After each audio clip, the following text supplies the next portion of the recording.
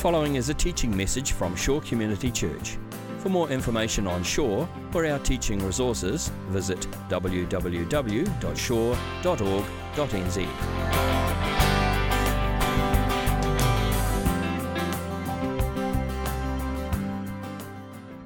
Now, we are this morning in the final week of the series that we've been working through on and off. It's just been a 4-week series, feels a bit longer, but it's called I Wish That Wasn't in the Bible. Next week, we're getting back into our Exodus series, so you can be gearing up for that. We're going to be hitting Exodus 17 next week. That's our major teaching series for the year, so it'd be good to get back into Exodus, do a bit of reading, read Exodus 17 in preparation for next week. But this morning is the final message in this series called I Wish That Wasn't in the Bible. And what we've been doing in that series is taking passages in the Bible that are among the most disturbing, the weird, the wonderful, the wacky, the bizarre, the upsetting, the offensive, whatever kind of negative adjective you want to use, and trying to do the best that I can to have an honest look at these passages, put them in the context of the biblical story as a whole, the story of Scripture, and see what sense they make. So we've looked at 2 passages in the Old Testament. Then last week, we looked at a passage in the Gospels where Jesus talks about carrying our cross. We looked at the nature of what it is to be a disciple. This morning, I've saved the big fish till last, saved the biggie till last. We're tackling maybe one of the hardest passages in the Bible, tackling certainly one of the most controversial topics of our time, one of the most controversial and polarizing topics within the church, the topic of homosexuality. Aren't you glad you came today? This is what we're heading into today.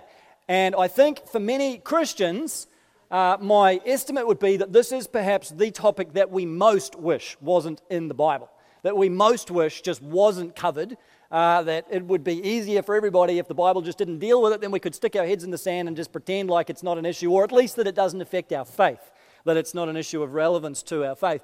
But of course, the Bible does talk about it. Inescapably, the Bible does talk about the subject of homosexuality in both the Old Testament and the New Testament. There's a number of verses, a number of texts where homosexuality is mentioned. So at a certain point, it's a healthy thing for us as Christians to try as simply and straightforwardly as we can to look at this issue from a biblical perspective. And I figure now's as good a time as any. We're in this series on stuff I wish wasn't in the Bible. This fits pretty squarely in that category. Plus, it's pretty topical. You've got the US decision recently, the Supreme Court decision to legalize gay marriage in the States. And of course, that generated a range of responses, the full spectrum of responses, right through from people that celebrated that as a victory for civil rights, through to people that felt like that was a breakdown of civil society, a breakdown of moral society. And interestingly, with this topic, that full spectrum of responses is also represented in the church. That's what makes the issue so polarizing, that around the issue of marriage equality, for example, you have Christians that celebrate that as an expression of God's equal love for all people, and you've got other Christians that feel like it's a betrayal of Christian values and principles and a betrayal of Scripture.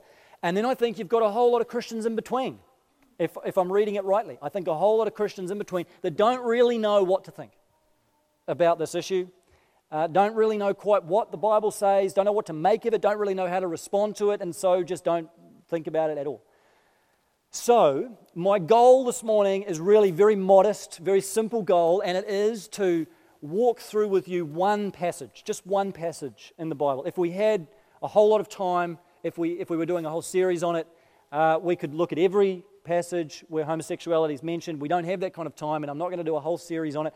So we're going to look at just one passage, but it is the passage in Romans chapter 1 where homosexuality is treated at greatest length. Still just 2 verses out of the whole Bible. Most of the time when it's mentioned, it's just a reference here and a reference there, but in Romans 1 there's 2 verses where it has its most detailed discussion. So that's the passage that we're going to be looking at this morning.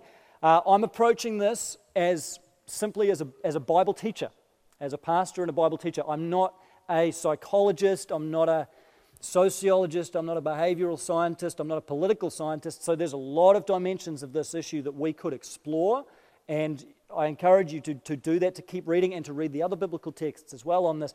But my goal is simply to walk through a passage of Scripture and do my best to explain it, to provide a biblical interpretation of this passage and this issue in the context of the biblical story. Sound okay?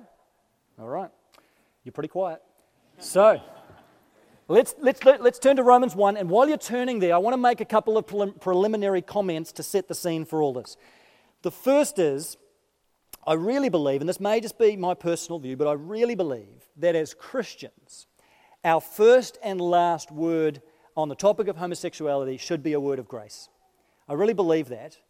That if you are gay, if you are lesbian, if you're transgender, if you're bisexual, if you're struggling with your sexuality, what you need to hear, and what I hope you hear more than anything else this morning, is that you are deeply and dearly loved by God.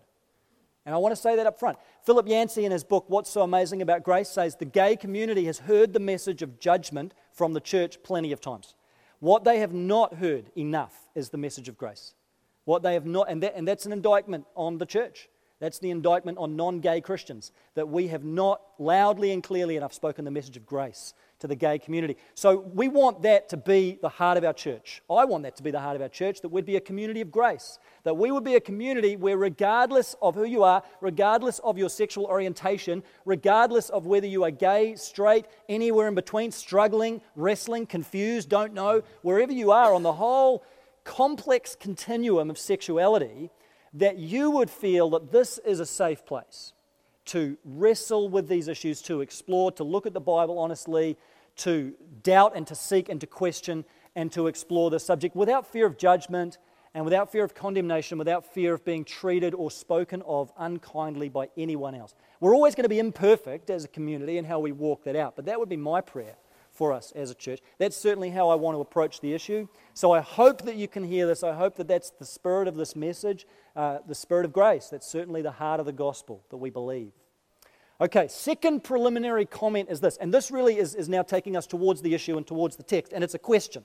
It's a question I want to ask you as we start this out, because it is a framing question for how we understand this and any issue. And the question is this: what is your primary authority in approaching the topic of homosexuality? I want you just to think about that. What is your primary authority or the primary lens that you use? How do you make decisions about what is morally or ethically acceptable or appropriate? What's the lens you use? What is your primary authority? Is it culture? Is it the shifting norms of Western culture? Is it your religious heritage or tradition, whatever that might be?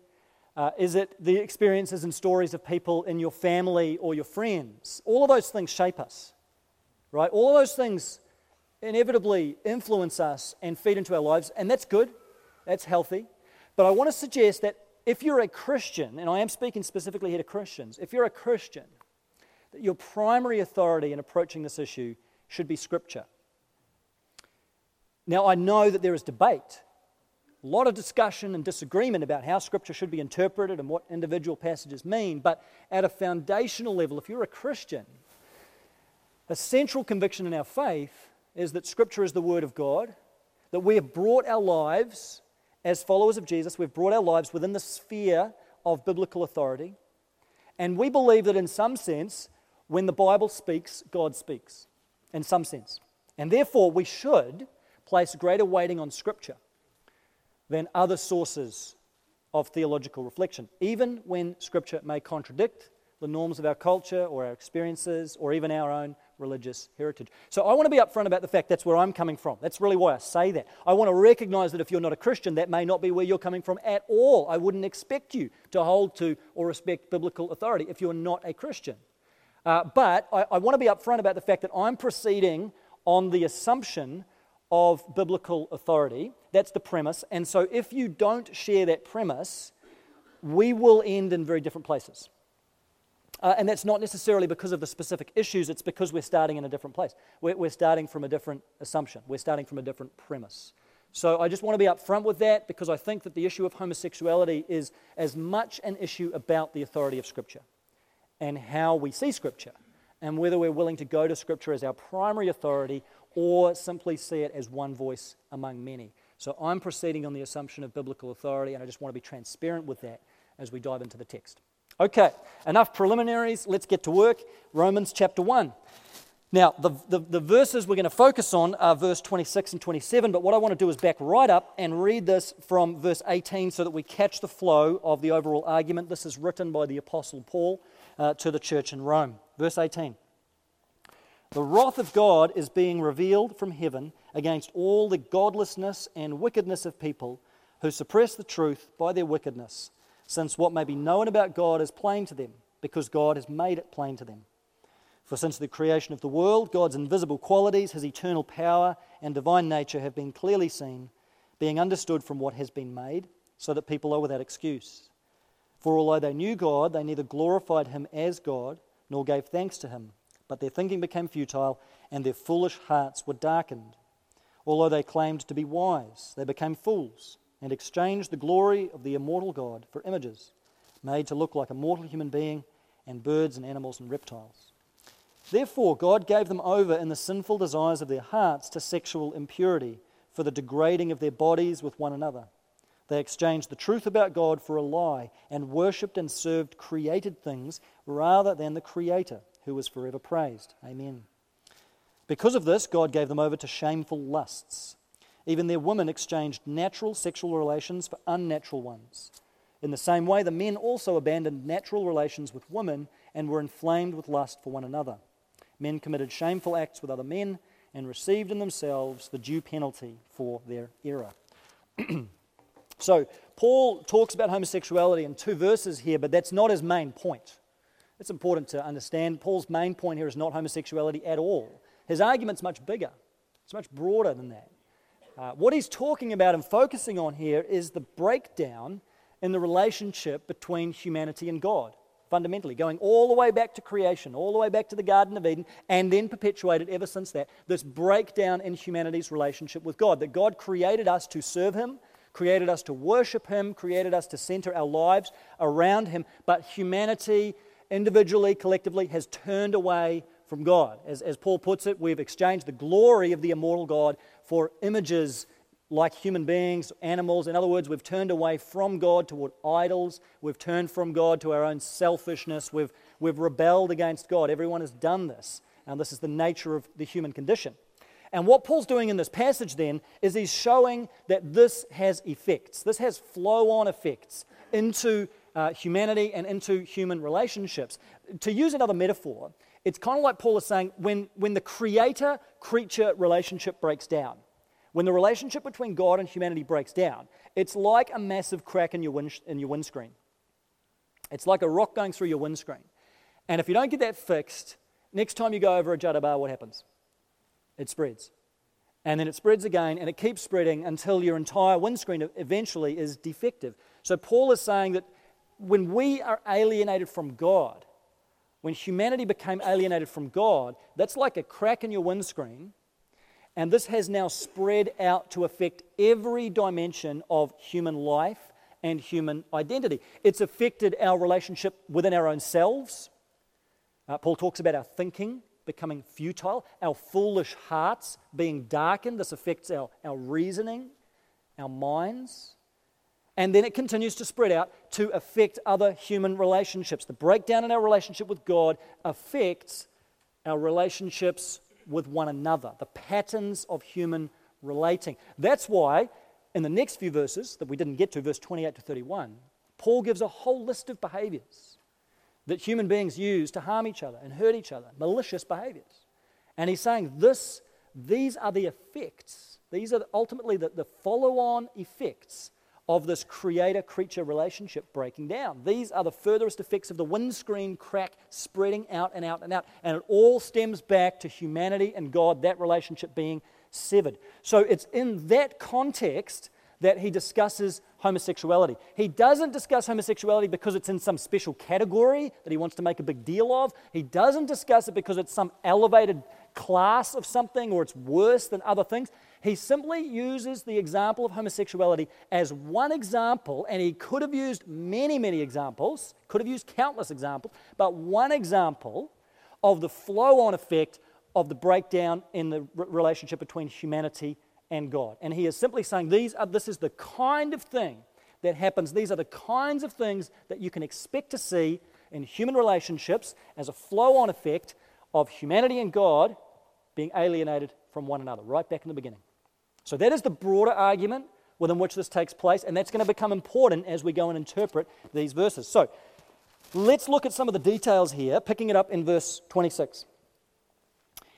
Because of this, God gave them over to shameful lusts. Now, that language, God gave them over, Paul is simply saying that God allowed that crack in the windshield to keep spreading. In other words, God didn't just step in and completely stop that from happening, didn't completely mitigate the effects of human sin, but he has allowed the repercussions, the relational repercussions of the breakdown in relationship between humanity and God to spread out, to ripple out. He's not intervened in that. He's allowed that to happen. He's allowed things to take their course. And then Paul says, even their women exchanged natural sexual relations for unnatural ones. In the same way, the men also abandoned natural relations with women and were inflamed with lust for one another. The real key to interpreting these verses is the word natural and unnatural, just opposites of the same word. That's really what the argument hinges on. That's really where the debate is. In Greek, the word is physis.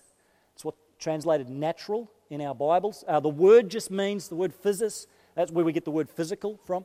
It just means the given state of something by virtue of its physical makeup or its birth order or its created order or its intrinsic condition, the way that things are, the natural way things are in a particular context. What I want to do to help us understand this word natural and Paul's argument is I want to talk you through three arguments for the way that word should be understood in these verses. Three different arguments that are put forward by people who claim that these verses are not speaking against homosexual practice. So in other words, people that argue against the traditional reading of this passage, I want to show you how they understand the word natural and unnatural, and therefore the conclusions that draws about what Paul is meaning and intending to say here. The first way in which the word natural, physis, can be taken, some people argue this, is that when Paul talks about natural relations or unnatural relations, he's really talking about what is natural to me. What's natural to you? Our natural orientation, our natural sexual orientation. So if you are gay, your natural orientation would be gay. If you're straight, your natural orientation is straight. And therefore, to change from natural to unnatural relations would be to change from whatever orientation you have or begin with towards the opposite of that. To change from a natural gay orientation to being straight, or a natural straight orientation to being gay. And therefore the argument is that Paul, really his issue is not with homosexual practice per se, it's with a change in orientation. From whatever is natural to you to whatever is unnatural to you. Make sense? Now the problem that comes with that argument is that it's not the way Paul actually uses these words. If you look carefully at the text, Paul only uses the word natural in a certain way, and he only uses the word unnatural in a certain way. He only uses the word natural to refer to or imply heterosexual relationships. And he only uses the word unnatural to refer to or imply homosexual relationships. So he doesn't talk about people changing their natural gay orientation for unnatural heterosexual orientation. He uses the words in very specific and particular ways. So that argument that natural is just what's natural to me doesn't square very well with the way that Paul uses his own words in these verses. Second way in which this word is sometimes taken is to say that when Paul's talking about natural and unnatural relations, he's really talking about what is natural or unnatural in his context, in his culture. So in other words, he's just saying homosexuality is not natural in my culture, but if Paul was writing in a different day and time like ours, he might say that it was natural because it's much more socially accepted today. A couple of comments on that argument. One is it doesn't square particularly well with the social context of Paul's own day. The world that Paul lived in, the first century world, the Greek-Roman Empire, was on the whole far more sexually permissive than our culture today. Far more sexually free than our culture today, especially because of the influence of the ancient Greek culture. You'll know this if you've studied classics and ancient history. The influence of the Greek culture was very, very sexually permissive. Many Greek writers endorsed homosexuality. It was implicitly endorsed in Greek mythology because the gods engaged in homosexual practice. All this fed into the world of Paul's day. The Roman ruling class, it was very, very natural to engage in homosexual practice, all the way up the ladder to the emperor. When Paul's writing this letter to the church in Rome, Emperor Nero is in charge. He's ruling the empire, and he's got himself married to a young boy. So this is the kind of world that Paul's inhabiting here. Not every culture held those views. Not every culture was open. The Jewish culture was far more conservative. But on the whole, this was a very sexually permissive culture because of the influence of ancient Greece. So it wouldn't make a lot of sense for Paul to talk about homosexuality as being unnatural in his culture because most people wouldn't consider it that way at all. More importantly, though, this argument that Paul's just being culturally specific here, it doesn't square very well with the flow of his argument. If you come back to what we talked about, where his argument is coming out of the breakdown in the relationship between God and humanity, he's not talking about something that's culturally specific. He's talking about the universal effects of our alienation from God flowing on to human relationships with one another.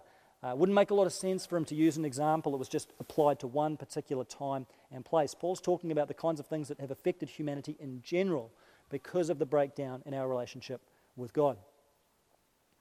The third way in which the word natural is taken, and this is really the most popular, the dominant argument against the traditional view of this passage, is that when Paul talks about natural and unnatural, he's really talking about relationships that involve some kind of sexual exploitation.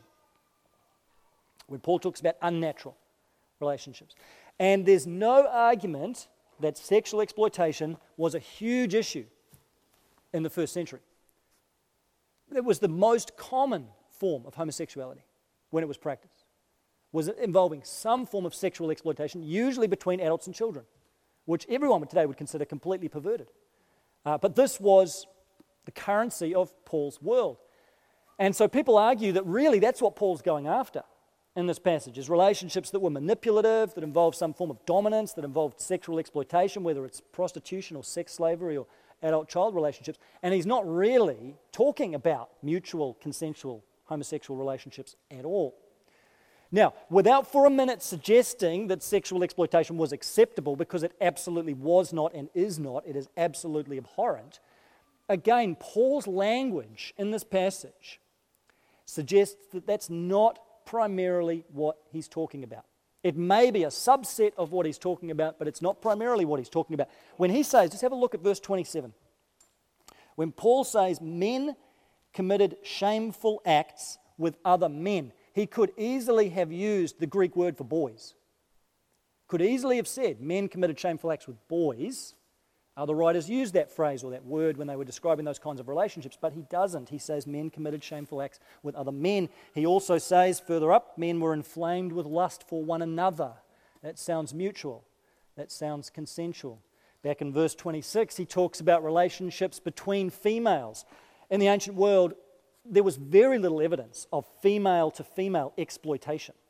That didn't really happen. It was almost always male-male. So if Paul's just talking about sexual exploitation, it would be bizarre for him to mention this example of females relating to females in this way, because that just didn't really happen. So it may be that sexually exploitative relationships are part of, or a subset of what Paul is talking about here, but I don't think it is limited to that. I don't think it can be because of the language that Paul uses. Most likely, most logically, on the basis of this passage, on the basis of Paul's language, on the basis of Paul's culture, he is describing here homosexual relationships that are between adults, that are consensual, that are mutual, and in some sense, Paul is saying that those relationships are unnatural. Hard as that is to hear in our cultural context, much as that does not square at all with the norms of 21st century Western culture, that, I think, unavoidably is what Paul is saying in these verses. Now, you might disagree with him. You might write that off and say that is absolutely offensive to me. You might reject the Bible. You might reject Christianity on that basis. That is absolutely your right to do that. But what we should not do is try to push Paul into saying something he's just not saying. Try and take his words in a direction that he's just not taking them. Let's at least let Paul say what he says, and then you can decide how you're going to apply that, or whether you're going to apply that into your own context. I think the deeper question here, though, is why does Paul say that homosexual relationships are unnatural? Where's he getting that from? It's not because they are inherently exploitative, because they're not. It's not because they were culturally abnormal, because they weren't, and they are not today. There's a deeper reason here, and it's because Paul is grounding his entire argument in the creation story. Paul is anchoring what he's saying back in the book of Genesis, back in chapters 1 and 2, in God's creation of humanity. There's hints that all the way through this passage that he does that, but one of the clearest hints is right here in verse 26, 27. You don't pick it up in the English, but when Paul talks about men and women in this passage, he's not using the Greek word, the common Greek word for men and women or man and woman. He's using the more generic terms male and female. And the reason he's doing that is because when Paul opened his Bible and read his Old Testament, those were the words that were used to translate Genesis 1:27. God created humanity in his image. In the image of God, he created them male and female. He created them. Those are the words, the equivalent Greek words that are used there. And Paul picks up those words and uses them in Romans 1. He's anchoring what he's saying all the way back in the image of God. See, to be made in the image of God does not just mean that we can think rational thoughts. It doesn't just mean that we are superior to the animals. To be made in the image of God as human beings, and every one of us is, it means the totality of our being. It means who we are in relationship with God, created to relate to Him, created to relate to ourselves in a healthy way, created to relate to other people. And the image of God includes our sexuality. You may not have considered that before, but the image of God, being made in the image of God, includes our sexual identity. It includes our gender identity. That's why those two phrases go together. In the image of God, He created them, male and female. He created them.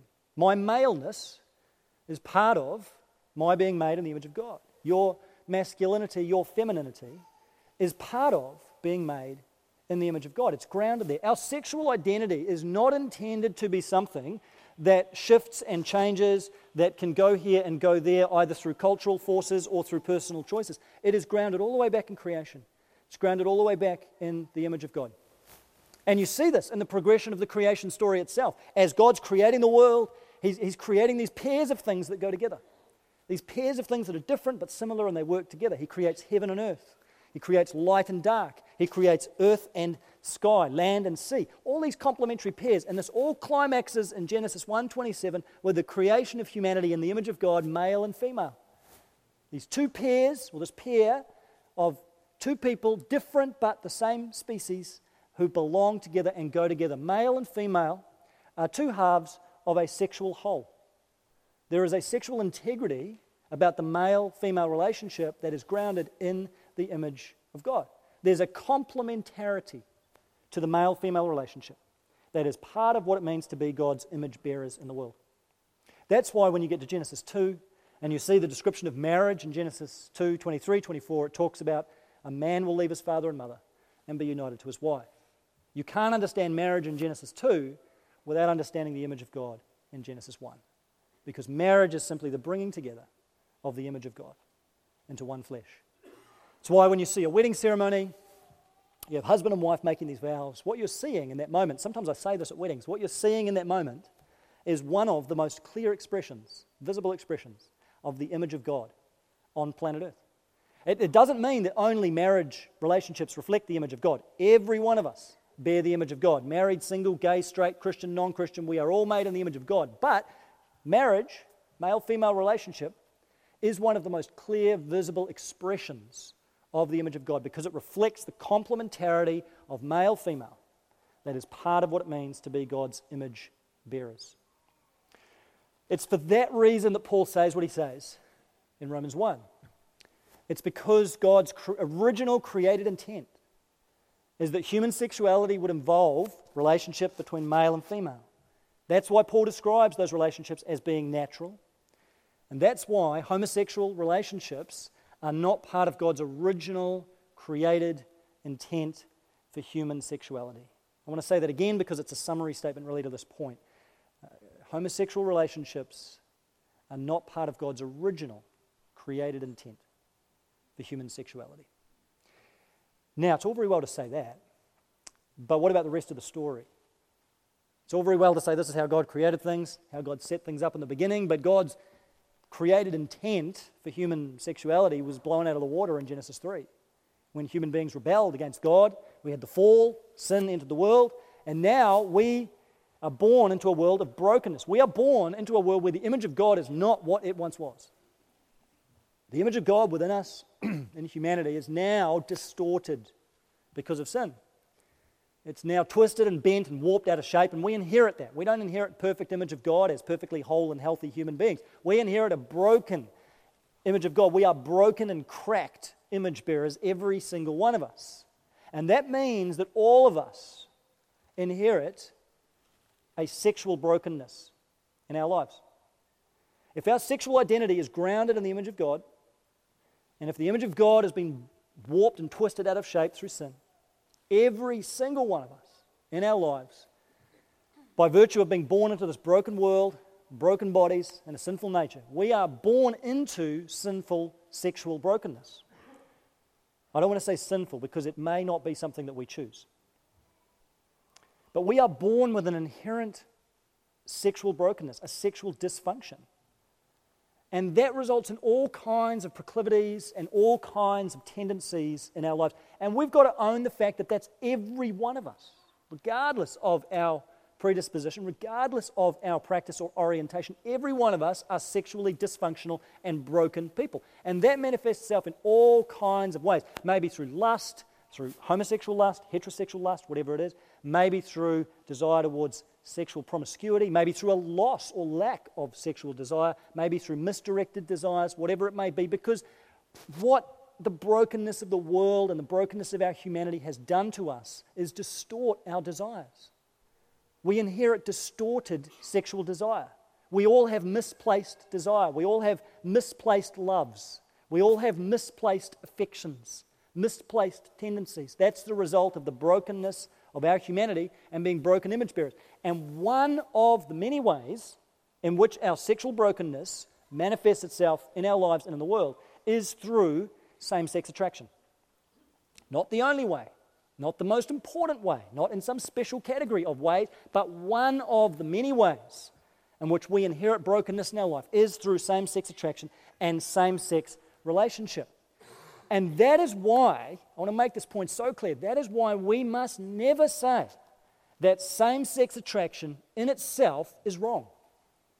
We must never say, I think Christians need to be very clear on this, that if you start saying to be attracted to someone of the same sex, to have that desire, to have that proclivity, if you start saying that is wrong, you're going way beyond what the Bible says. Way beyond. The Bible takes issue with the practice, takes issue with homosexual relationships, but not with the attraction, not with the desire, not with the proclivity, because theologically we are all born with distorted desires. We all have all kinds of tendencies and proclivities. We are all broken people. That's the reality. And that is not necessarily directly our fault. Some people who are gay choose to be gay, and they make a very conscious choice about the orientation, and then maybe make another choice, and it can go this way and it can go that way. Others have a sense that this is who I am. And they're born with a sense of same-sex attraction, and it feels very inherent and intrinsic to who we are. As Christians, we don't need to take issue with that because it squares perfectly with the biblical story that we all inherit brokenness in our life. We are all sexually broken people, and that's not necessarily something that we choose. We may perpetuate that, but it's not necessarily something that we choose. So we need to be very careful on this, not to say that the Bible speaks against same-sex attraction. In itself, that is not wrong. Now, that's not the end of the story either. Because it's one thing to say that same-sex attraction is not wrong. It's another thing as to how we respond to it. It's another thing as to what we do with our desires. We may have misplaced desires. We may have distorted sexuality. But it's another thing altogether as to how we respond to that. Because as human beings, part of our humanity is the ability to choose, the ability to regulate our desires, to live well, to live in healthy ways, to bring our desires under control. That's something that we're all called to do. And I know for many people, for gay people, there is this sense of this is who I am. This is how I was made. This is intrinsic to who I am. So I need to have the freedom to live this out. I need to have the freedom to express myself sexually in relationships because this is my orientation. But of course, we wouldn't use that logic in a range of other areas in our lives. We wouldn't say, I have a predisposition towards alcoholism, therefore I need to have the freedom to live that out according to how I feel I'm wired. We wouldn't say, I've got the predisposition towards sexual promiscuity, so I need to not be tied to one relationship but be able to relate to a number of people. We wouldn't apply that because we believe, all of us, that we have choice, we have freedom, we are autonomous moral agents. We're responsible for regulating our desires and living well, and it's just the same with same-sex attraction. That means for Christians who struggle with same-sex attraction, there is a choice, there is still a choice to be made about how you respond to those desires. By the grace of God, by the strength of the Holy Spirit, there is a choice to be made. And I am speaking here specifically to Christians. I don't want to assume, if you're not a Christian here, I don't want to assume for a minute that you would see anything wrong with homosexual practice, that you would see any reason to refrain from that. There is a different worldview at work there. But if you're a Christian, if you have brought your life within the sphere of Christ's Lordship, if you have brought your life within the sphere of biblical authority, there is a choice, there is a decision to be made about what we do with the desires that we have and the way we surrender those desires to God. Now, I don't think that necessarily means that the goal for a Christian struggling with same-sex attraction is to make them heterosexual. That's kind of been the conventional wisdom for a long time. For some people, that's happened. Some people have struggled with same-sex attraction and they've experienced kind of a conversion of the orientation and they have gone on to be a practicing heterosexual. But I think by setting that in front of people as the goal and expectation for everyone who struggles with same-sex attraction, I think is unrealistic. And it can give people false hope and actually trap them further in shame. That may be by the grace of God where your story goes, but it may be that if you struggle with same-sex attraction, that is what you have for life. May never go away. May always be there. May be, in a sense, who you are. So the goal is not necessarily to be converted to become heterosexual. But I think on the basis of Scripture we can say that if you are a Christian and if you experience exclusively same-sex attraction, because for many people it's not exclusive, but if you experience exclusively same-sex attraction, then on the basis of Scripture you are called to be single. And that's probably the hardest sentence to get out in this whole message. Because I know it's one thing for you to choose a single life for yourself. It's another thing for me to stand here and tell you that could be, biblically, what you're called to. I know that's very challenging to hear. But I think part of the reason it's challenging to hear and part of the reason we maybe don't want to hear it is because we have such a poor theology of singlehood. We see it as such a dud prize in the lottery.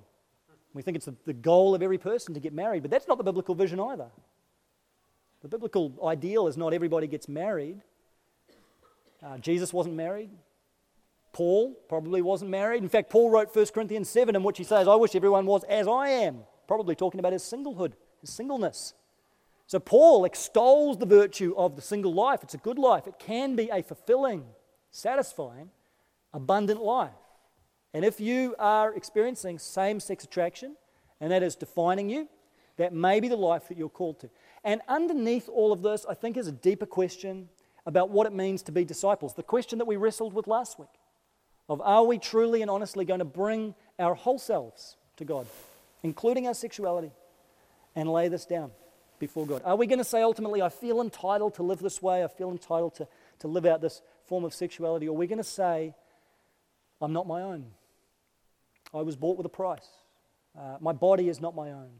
My sexual desire is not my own. I don't belong to me anymore. I belong to Jesus. If you're a Christian, are you willing to say that? To lay every part of your life down, even sexual desire, even these predispositions that you may have, to lay all of that down and say, I want, by the grace of God, for Christ to be honored in my life, and to believe that God will give you the power to keep that commitment, that by the strength of God and the Spirit of God, the Word of God, the people of God around you, by God's all-sufficient grace, He will give you the ability to live a life that honors Him and glorifies Him, and He will be faithful to you in the midst of it. I know that's easy for me to say, but I think that is the calling of Scripture for each one of us, is to bring our lives to Christ and lay them down, including our sexuality. One of the authors that has had a huge effect on me. One of my favourite authors has gone through this process, a guy called Henry Nouwen. He's a Catholic priest and an author on Christian spirituality. He's had an influence on millions of people, including me, and in his adult life, he struggled with same-sex attraction, struggled with his sexuality. Now, he was already a Catholic priest, or he became a Catholic priest, so he'd taken a vow of celibacy. So he didn't break that vow either in heterosexual or homosexual relationships, but he did go through a process, hinted at in his memoirs and his journals, a process of handing over his sexuality, sexual desire, to Christ. He even asked another Catholic painter to produce an artwork that symbolized him handing over his sexuality, his sexual identity, to God. It was a picture of Christ being embraced by a disciple. And for him, that enabled him to come to terms with his sexuality, to wrestle with this, and then ultimately to offer up his sexuality to God, to offer up his sexual desire, offer up every part of himself to God. And that is something we are all called to do. Christian, hopefully non-Christian, if you begin following Jesus, gay, straight, wherever we are on the spectrum, to bring our lives and offer our lives to Christ as an offering, including every single part of ourselves. And if you struggle with same-sex attraction, it is a hard and a challenging process, but one that we're called to do from Scripture, to give our whole selves to Christ and to trust Him with our sexuality, to trust Him with our relationships, to trust Him with our own bodies, trust that He is good, that He knows us and loves us better than we know and love ourselves, and we can live abundantly and fully in the grace of God. Now, that is the end really of the exposition of Romans 1, but I want to just finish by making one final comment about how we as a church community, how we as Christians respond to the gay community. Because again, we need to be guided by the words of Scripture. We need to be guided, I think, by the words of Jesus, who was asked, what is the greatest commandment? And he said, love the Lord your God. And then what is the second greatest commandment? And what did he say? Love your neighbor as yourself. Those words should be seared into our minds as we relate to gay family members, gay friends, gay colleagues, gay neighbors, anyone on wherever they are on the spectrum of sexuality, people struggling, people confused, people who don't know. We need to love the gay community, and they need to know that we love them with the love of Jesus. And there shouldn't be any us and them, because we're all broken people. We're all messed up people trying to struggle towards life and light and freedom in Jesus Christ. We need to love the gay community with the compassion and the kindness of Jesus, because I truly believe that if Jesus was here, He would be moving towards the gay community with massive amounts of love and grace and compassion and unconditional acceptance. Not necessarily affirmation of the practice, but a love for people. He ate and drank with all kinds of people, gluttons, drunkards, prostitutes, tax collectors, all kinds of people who would represent categories of people that others considered socially inferior. And Jesus just walked across all those dividing lines, just betrayed all the social taboos, and He moved towards people with masses of love. And that must be our calling. That must be what we do for gay. We must never have a smug look on our face when we hear of a gay person getting a hard time. We must never have some smirk on our face. We hear of someone who's gay struggling or wrestling or being mistreated in some way. Excuse me. We must never engage in joking, mockery, unkind talking about gay, transgender, lesbian, bisexual, intersexual people. We've got to be the first ones to shut those conversations down because we're Christians. That's our calling. Precisely because of what we've talked about today, that every person is made in the image of God, equally loved, equally valued by God, a precious son, a precious daughter. We've got to speak that message of hope into every life around us, including those whose sexual orientation may be different to ours. We've got to treat people with the love of Christ. We've got to let them see Jesus in us. Jesus was full of grace and truth. And we've talked about both of those things today. We've talked about truth. And there's a time to do that. There's a time to look honestly at Scripture, try and understand the truth of what these passages are saying. That's what I've tried imperfectly to do this morning. But I want to wrap that, and we must wrap that in layers and layers and layers of unconditional grace, especially for those we know who are gay, lesbian, transgender, and bisexual. We must love the gay community with the love of Christ, allow them to see us as broken people who are stumbling forward. We're on our own journey, and we're inviting all people without distinction to join us.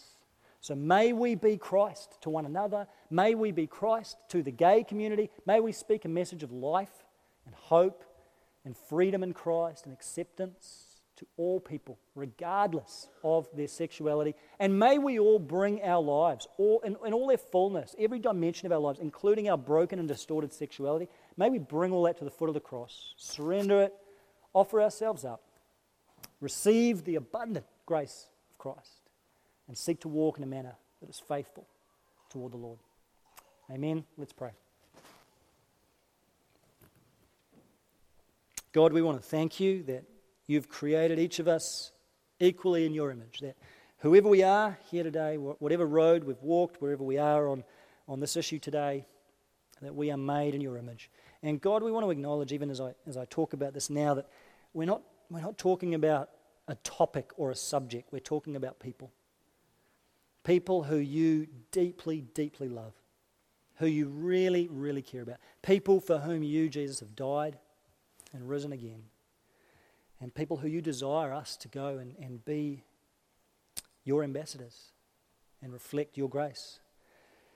So God, we pray that even though we are all broken image bearers, that we would be able to find all of our sufficiency in you, Jesus. All of our life, all of our fulfillment, all of the abundance that you've promised us, that it would be found in you. We need you, and we love you, and we just own our brokenness before you so that we can all the more clearly see your grace that has been poured into our lives. We thank you for Jesus. Thank you for his love for us. In Christ's name we pray. Amen. This has been a teaching message from Shore Community Church. For more of our teaching resources, or to donate to our teaching resource ministry, or for more information on Shore Community Church, visit www.shore.org.nz. Alternatively, you can email office@shore.org.nz or phone 09 415 0455. Thank you for listening.